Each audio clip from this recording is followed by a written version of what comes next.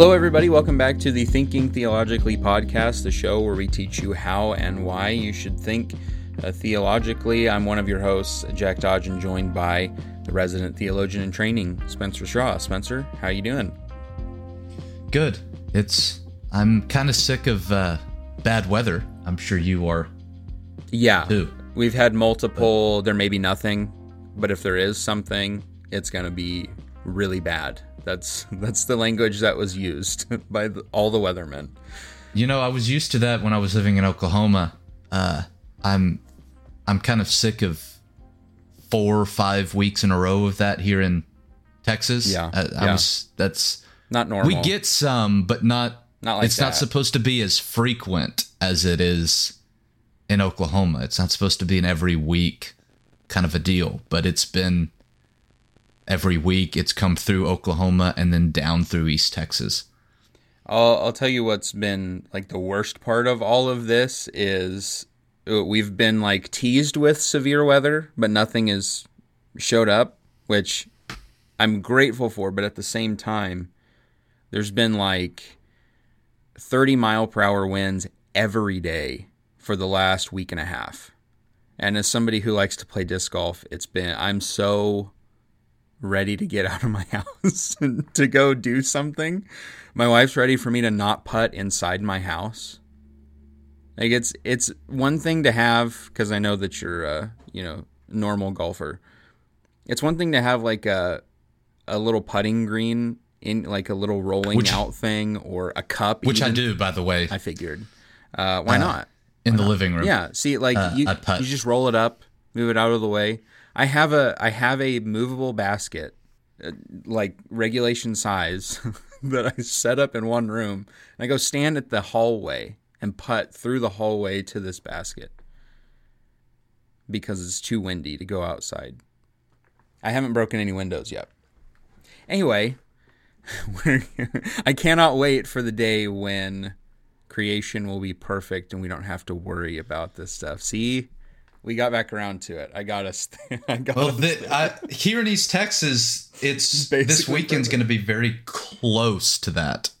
I think it's about the same here too. It's starting to get really hot now, though. So I'm going to be out on the golf course come Saturday morning. There you go. Hopefully, I'll be joining you in spirit on the disc golf course Saturday. We'll see. Welcome back, everybody who's joining. Hopefully, we did not lose you with our talk of golf and weather. This is the third part of this series, I think, on new creation. Third of many. In fact, this episode is a kind of a split one as well, at least in our notation. So we've got tons of these episodes coming up. The good news is that we have tons of information on this. And number two, other people have talked about this quite a bit.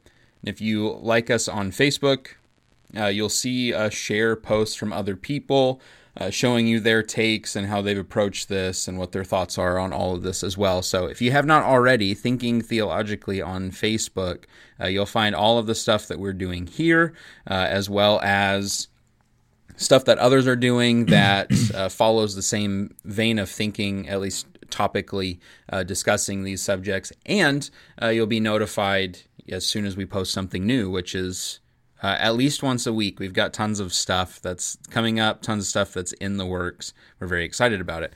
And I want to encourage you not just to go check over thinkingtheologically.org, but also to email us at strongchurchministries@gmail.com or get a hold of either of us on Facebook.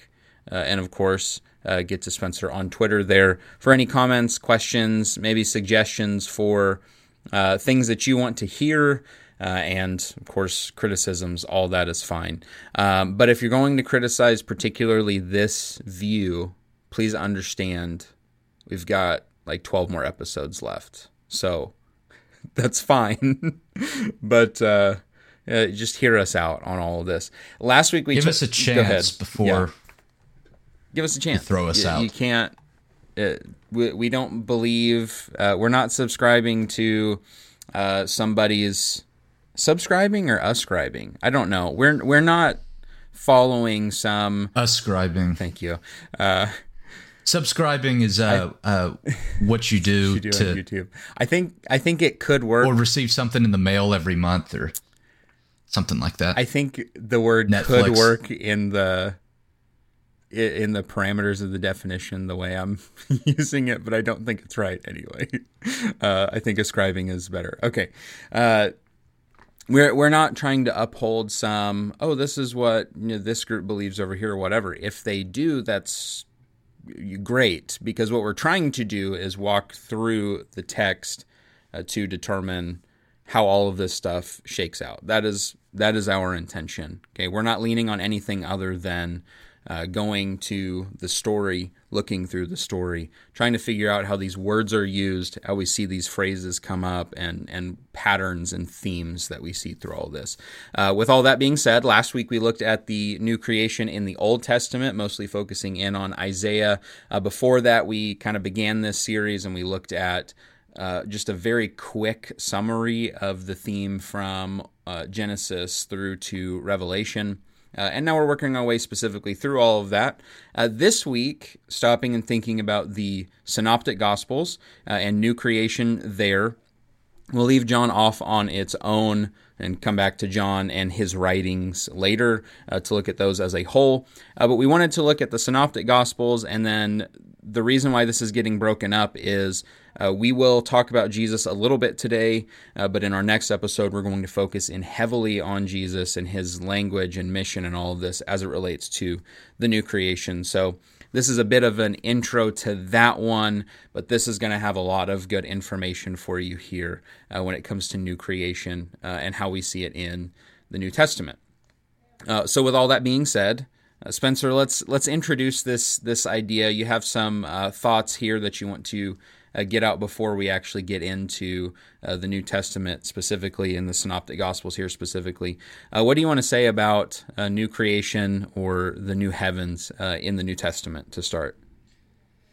So this is kind of I just kind of want to remind us a little bit of what we talked about last week, or 2 weeks ago in the last episode, when we were talking about new creation in the Old Testament. Specifically, we used Isaiah 65 and 66 as kind of our case study of what the entirety of the Old Testament really has to say, the kind of language it uses to talk about heaven, to talk about new creation. And as we now move into the New Testament, what we're going to see is that the New Testament has a much more developed concept of subjects such as the afterlife, heaven, hell, eternity, things of that nature than the Old Testament does. If you remember, when we were talking about the Old Testament, we talked about how the Old Testament doesn't have much of a concept of afterlife, of eternity, of heaven and hell. In the Old Testament, really all you have is you have this place called Sheol, which is the place of the dead. It's the place where all the dead go. The good, the bad, the in-between, everybody goes to Sheol. And so you have some concept that there's somewhere you go when you die. So there's something after death, but that's really it. It's very gray. It's very vague. And so we talked about how the idea of reward and punishment for following God, for not following God in the Old Testament is always physical. It's very here and now. You follow God, you'll have a good crop. You don't follow God, you're not going to have a good crop. If you follow God, you're going to win in battle. If you don't follow God, you're going to lose in battle with other nations. That's the Old Testament concept of reward and punishment and afterlife. But as we move to the New Testament, we're going to see more of a development of the idea of the afterlife. We're going to see reward and punishment be pushed off, not just now, but also pushed off into eternity as well. That's important that it's a both. Sometimes we think of, reward and punishment is always in eternity, and we push everything off, and we're not always right in doing that. The New Testament does talk about God blessing us here and now for following him. That's not a life is just going to be all roses and flowers all the time. It's not prosperity gospel stuff, but it also doesn't mean that God doesn't bless and do stuff now. And so there's a balance there when we move on to the New Testament. But That development really happens in the intertestamental period, that period between the conclusion of the Old Testament, the beginning of the writing of the New Testament. We see within Judaism a development of the afterlife, of heaven, of hell, of eternity. And then we see that presented to us when we get to the writings of the New Testament. And so because of that, the New Testament is going to have a much more detailed development, detailed statements about heaven than what we saw in the Old Testament. But the interesting thing is the New Testament's going to continue to use the same language and the same imagery that's found in the Old Testament. So while the New Testament's going to be much more developed, we're going to see reward and punishment in the afterlife. We're going to see a larger description of what is afterlife, what is heaven, what is hell going to be like. How do you take part in these different areas? What is God doing? So on and so forth. All of that, for the most part, is still going to be discussed using the same language and the same imagery that we saw in the Old Testament. It's going to use the language and imagery of Genesis 1 and 2, as we've already seen in our first episode when we started talking about new creation. We talked about how we see that language throughout the Old and the New Testament. But it's also going to use that language that we saw in places such as Isaiah 65 and 66. And the reason, again, to remind you of kind of how we started the last episode, is because when we're talking about heaven, in reality, what we're talking about is the conclusion to the story of God. That's what heaven is. It's the final act. It's the final scene of God's story and God's plan for his creation, going all the way back to Genesis 1 and 2. And because of that, as we talked about, the Old Testament can tell us a lot about heaven without having much understanding of afterlife and eternity, because the Old Testament can still talk about the conclusion to God's story. And the New Testament, while having much more understanding and able to apply in a more in-depth manner idea of heaven and hell, punishment, reward, afterlife, eternity, to our understanding of the conclusion of God's story, the New Testament can still do that by using the same imagery and the same language the Old Testament used to talk about the conclusion of God's story, but just add a little bit to it. And that's what we're going to see as we now start working our way through the New Testament's discussion of new creation and heaven. I think that expansion idea before we define these terms of heaven and earth, that using the Old Testament language but expanding on those things is a good example of what we're talking about when we say, I think we said in the beginning, where things begin within a garden, they go end within a garden in Revelation, and what is the turning point of all of that? How do we go from, how do we start the turn back to complete the circle in all of this? And it's through Jesus. And that's what we're going to see here with all of this is this Old Testament imagery, but Jesus is a better lens through which to view these things, a better lens of understanding, of us looking through him and seeing what he's doing and hearing what he is saying and going, oh, that makes more sense. That now with him, this is more of a complete idea for us, something more fleshed out because it's coming through him. Just a good example of why we're, in terms of thinking theologically, why it's important to understand your lens and how you're viewing these things, because it makes all the difference. Okay, with that in mind, we're going to define our terms heaven and earth.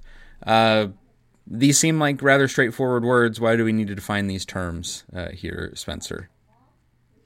Well, because for most people, Christian, non-Christian, someone that you come across out on the street, the way we think about the terms heaven and earth aren't as influenced by Scripture as they are other sources. Okay. You could even throw, I think, hell in there, that we tend to think about hell more based on Dante's Inferno than what Scripture actually has to say about hell.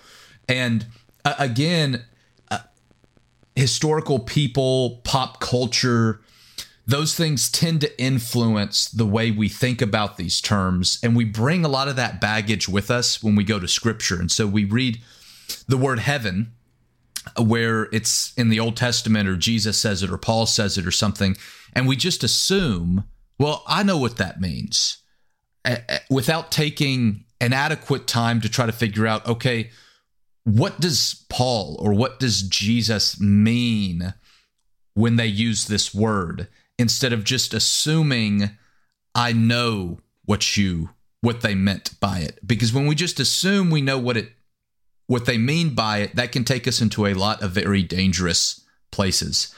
So I think it's important for us to back up and try to understand the way that Scripture uses these terms heaven and earth.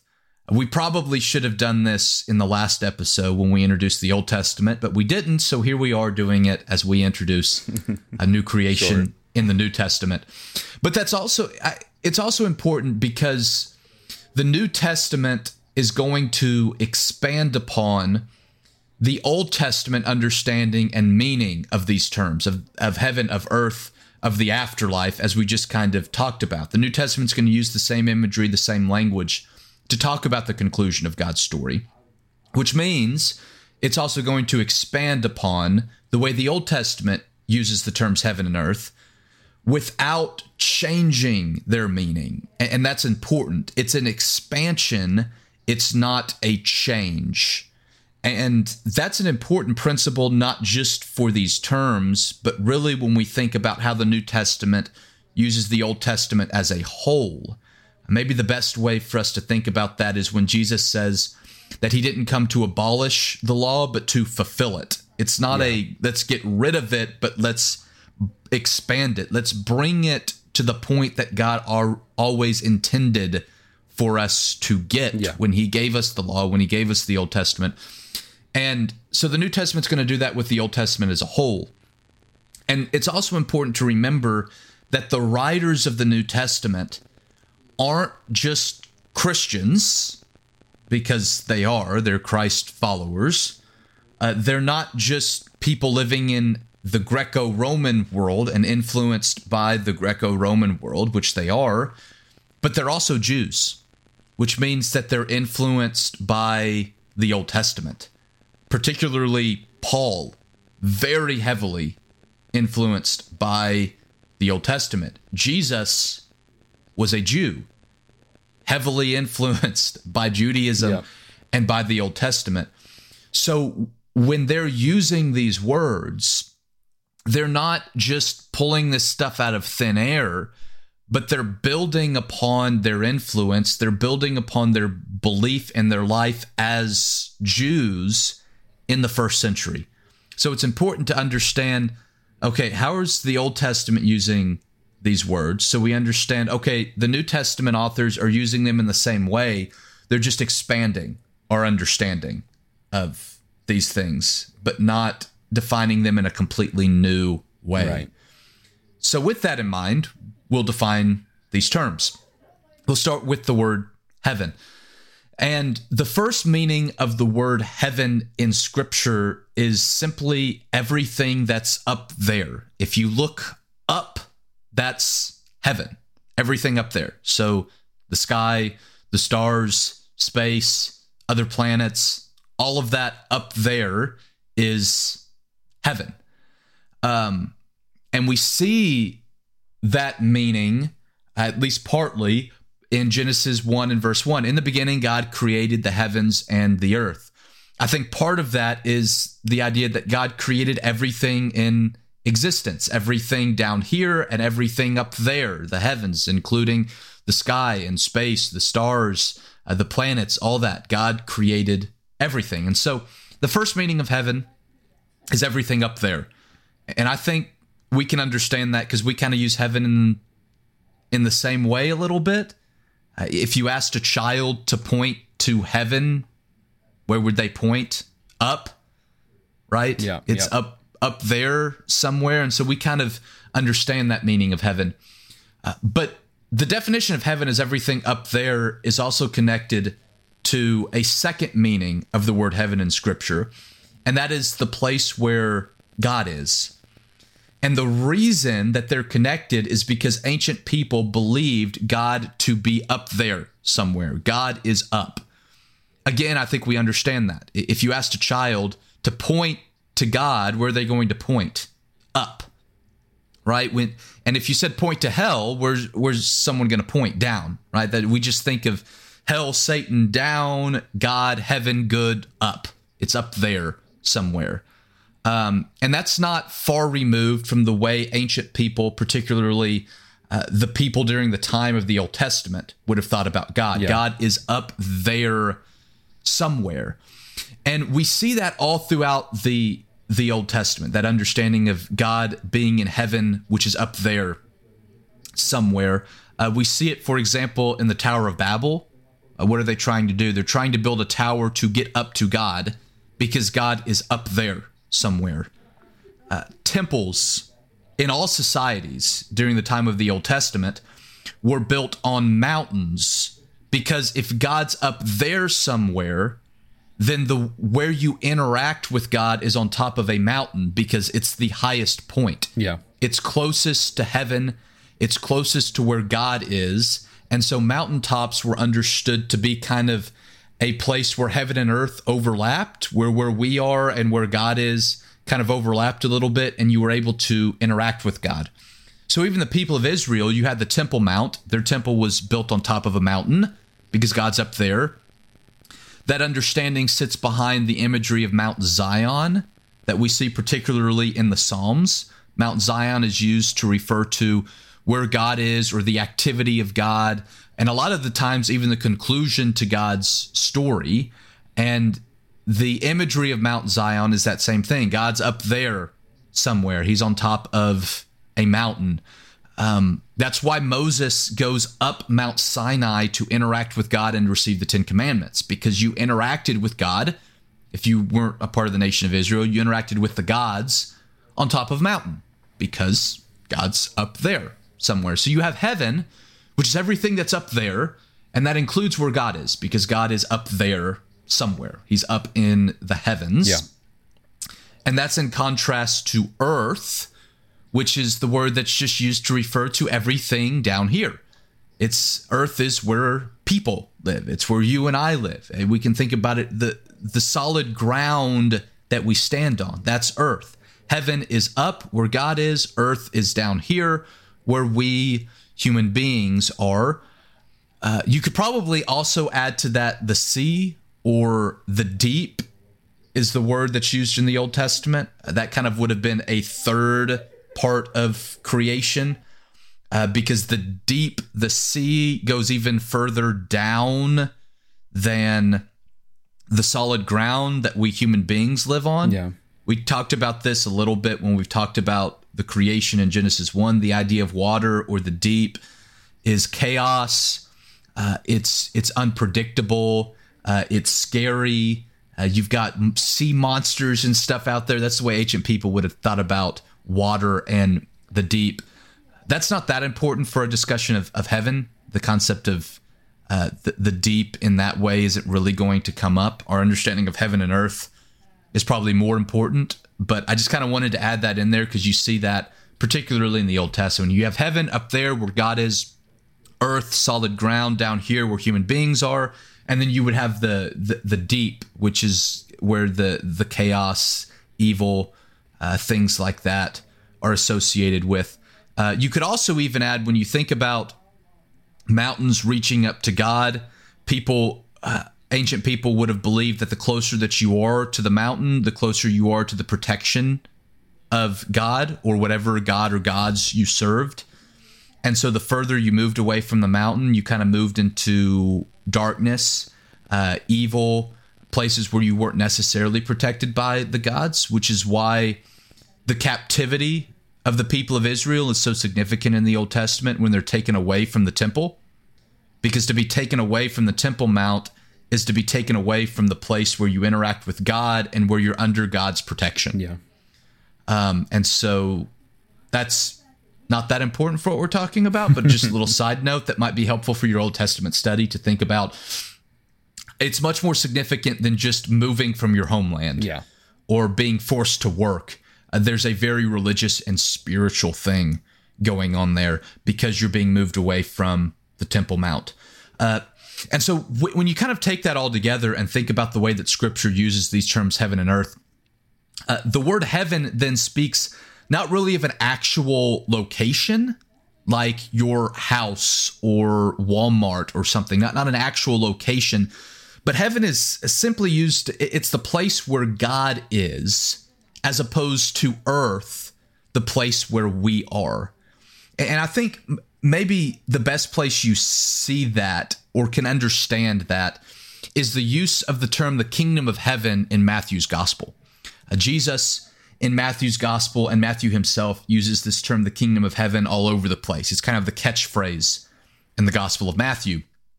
And if you've ever taught the gospel of Matthew or heard it taught or read a book on it or something like that, someone's probably said, or you've said, that the term the kingdom of heaven is synonymous with the kingdom of God. And I think that's a true statement, because heaven simply means the place where God is. So to say the kingdom of heaven would be synonymous with saying the kingdom of God, because the kingdom of heaven is saying the kingdom of the place where God is. Yeah. The kingdom of God. And so that's the idea that's being given across there in Matthew's gospel. By using the term heaven, it's being used to refer to the place where God is. And it's that kingdom. It's the kingdom of that place. It's the kingdom of God and God's rule and God's reign, because heaven, where God is under God's full control, is the way God likes it, right? So the idea of the kingdom of heaven coming to earth is the idea of God, God's place, God's rule, God's reign, God's control coming to earth, which again connects to Jesus using that kind of language. We'll talk about that more. But we see the idea of heaven coming to earth, God's rule, God's reign coming down. But that's what heaven is speaking about, of the place where God is, to contrast that with earth, the place that we are. And one final thing to say about that. So when we understand those two definitions of heaven and earth, then we also have to say that heaven, the place where God is, and earth, the place that we are not the same, but they do overlap. And so the idea that Scripture presents us by using these two terms in that way, they're meant to kind of contrast each other. Heaven's where God is, earth is where we are, and they're not the same. But Scripture does present them as overlapping. They're not completely different. So the idea that Scripture gives us with these terms is that at the very beginning, they were the same. I think that's the secondary meaning to Genesis 1:1. In the beginning, God created the heavens and the earth. I think that not only means that God created the earth as well as everything up there, but that the entire creation of God was also God creating a dwelling place for himself. That connects back. In our first episode, we talked about how Genesis 1 is written in a way that reflects the construction of a temple. That is, the construction of a dwelling place of God. God intended to dwell and to be present on earth, to dwell and to be present with human beings, with his creation. So originally, heaven, the place where God is, and earth, the place that we are, were one place. We were together with God. The problem, Genesis 3, sin comes in. As most of us probably know, one of the results of sin is we're separated from God. So they're no longer the same place. But they're not completely different places. They overlap. And you see the overlap of heaven and earth, the overlap of the place where God is and the place where we are. For example, in the Old Testament, you see it in the temple, the dwelling place of God. And now for us as Christians, when we gather together to do things like to partake of the Lord's Supper, to worship, we see and experience this overlap of heaven and earth. We even experience it within ourselves. Paul tells us that we are the temple of the Holy Spirit. God literally dwells within us. It's not full and perfect, right? Why? Because we're still sinners. But we even see an overlap of heaven and earth there. We know that God does things in the world, and so when we pray for God to act in times of war or to help someone recover from a disease or something like that, That's us believing in an overlap of heaven and earth, that God is still doing things in our lives, God's still doing things in the world, but they're not the same because there's still sin, evil, and brokenness in the world.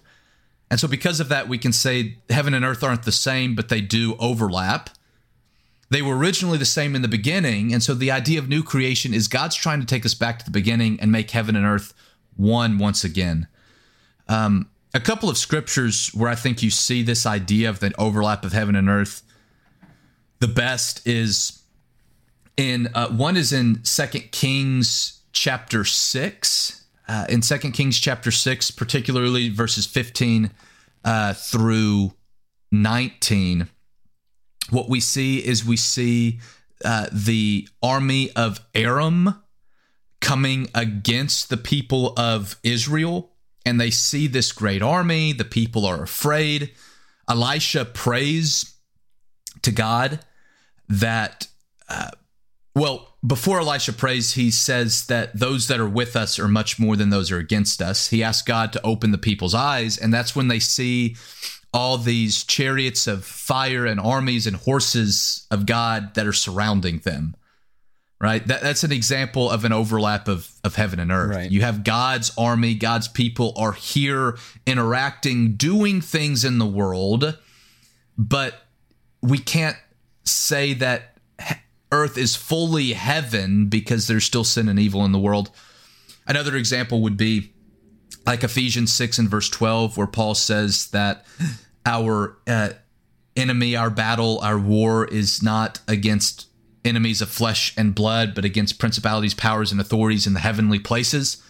The idea of an overlap of heaven and earth, or we could even say an overlap, if you wanted to, of the physical and the spiritual, that the battle that we're fighting there's spiritual forces of evil that are interacting in the world, but so is God. That's why Paul says, put on the armor of God. You'll be protected from these forces of evil that are impacting the world by the forces of good or the forces of God that are impacting the world. And so you kind of see that idea of an overlap of heaven and earth, or an overlap of the physical and the spiritual, if you will, there in Ephesians chapter 6. So that's the way Scripture as a whole is going to use these terms. It's the way the Old Testament does. It's the way the New Testament authors are going to use these terms. They're just, once again, going to expand upon them a little bit. Yeah, there's a lot we could add to this. Things like what we talked about of the Tower of Babel and Temple Mounts and things like that. Tower of Babel, probably a ziggurat kind of structure, which is kind of pyramid-ish.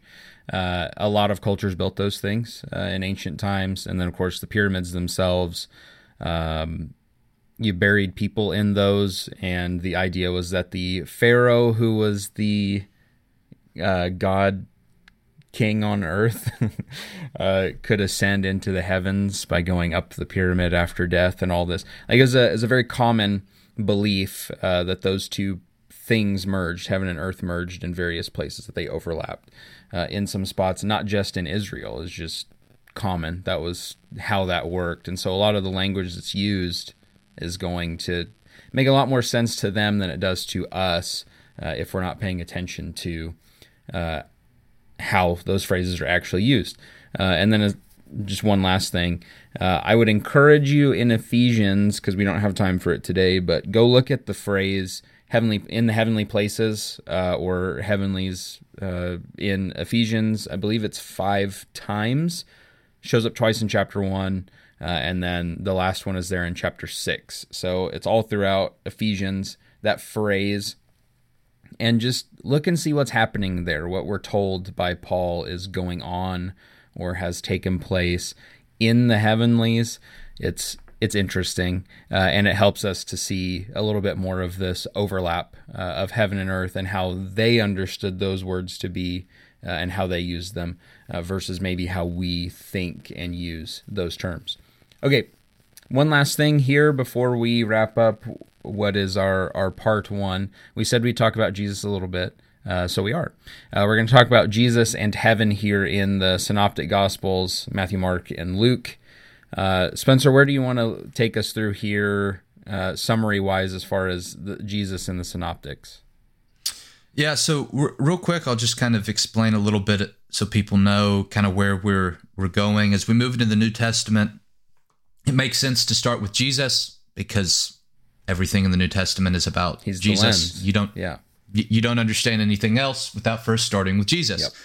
And we're starting with Jesus in the Synoptics, Matthew, Mark, and Luke, because Matthew, Mark, and Luke are written very similarly, use the same kinds of stories, the same kinds of sources. You can go back. We've done some podcasts on the way that the Gospels were composed, and we talked a lot about how all of that works.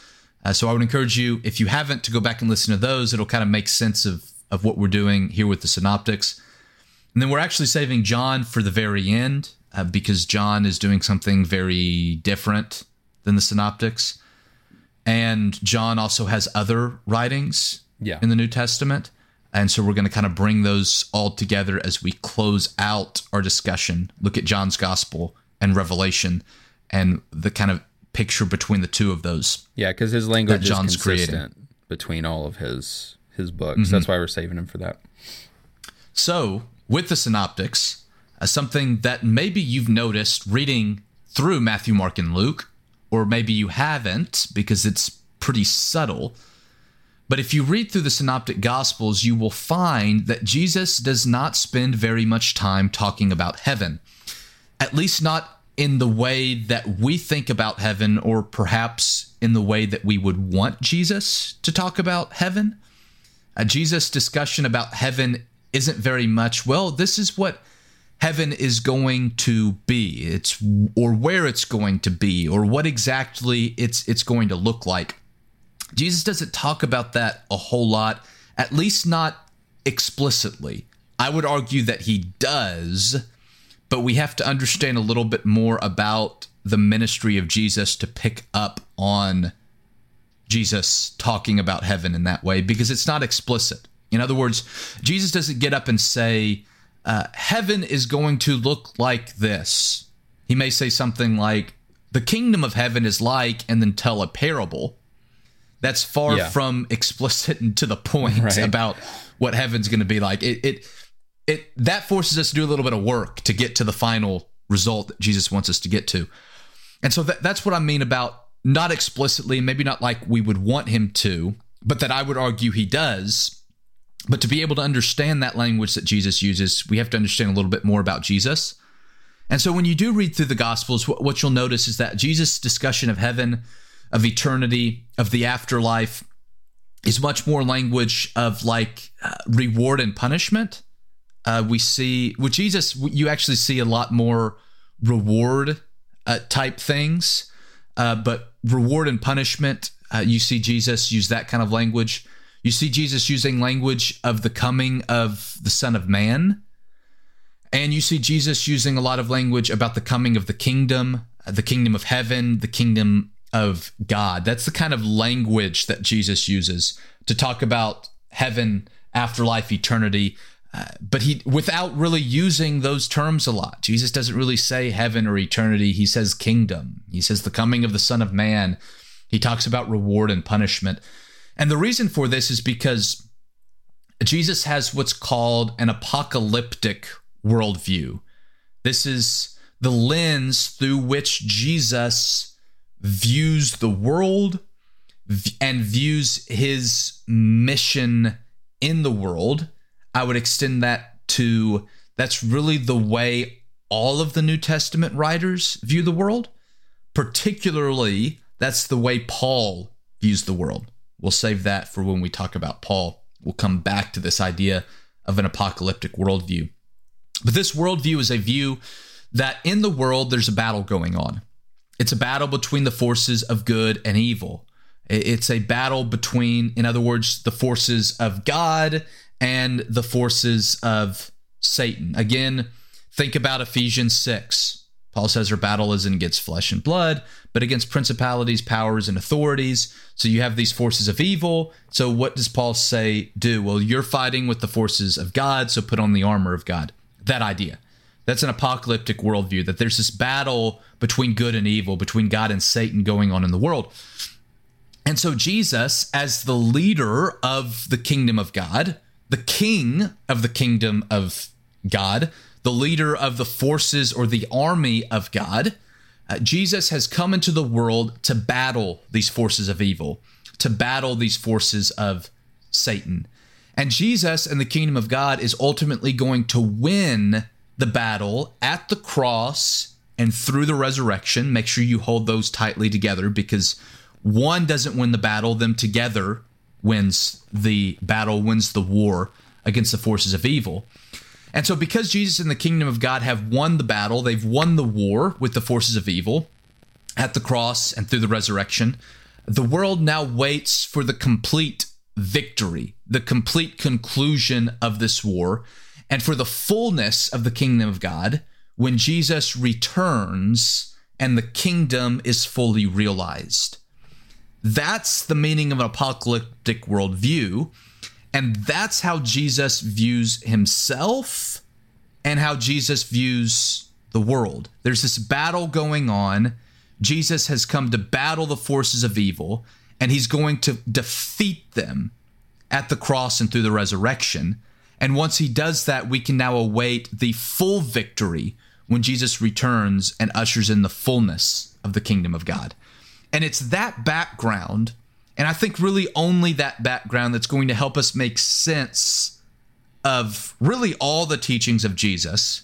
But for the point of this series, it's going to help us understand the language that Jesus uses to talk about heaven. That's why Jesus talks about the coming of the Son of Man and the coming of the kingdom and things like that, not the term heaven and afterlife and eternity, because it's connected to this apocalyptic worldview. It's connected to this battle between the forces of good and evil that are going on, and how this battle is won, and when the battle and the war is going to be completely over, that's going to be heaven. So that's another way to think of heaven, particularly in the ministry of Jesus. It's the conclusion of the war between good and evil that Jesus has won at the cross and through the resurrection. And that's exactly where we're going to pick up with our next episode here in, hopefully, a couple of weeks, barring any actual bad weather. We will see if anything comes from all of those warnings of weather. If you have any thoughts on this, please comment on the various posts that we share. Make sure that you go like Thinking Theologically on Facebook. Make sure you check out thinkingtheologically.org for this stuff, as well as some other written things. And be sure that you're liking us on Facebook to make sure you get notified of when that stuff goes up. As always, you can get a hold of either of us on Facebook or strongchurchministries@gmail.com. Email us there, and Spencer on Twitter if you have a very short and concise criticism that you want to send his way, because you only get so many characters. So that's why I like Twitter. If you're going to be insulting, be smart about it. I don't know. I'm off Twitter for that reason. Maybe I'll come back someday, but it's not this day that I will return. At any rate, we will see you next time for Jesus in his new creation, language, and mission.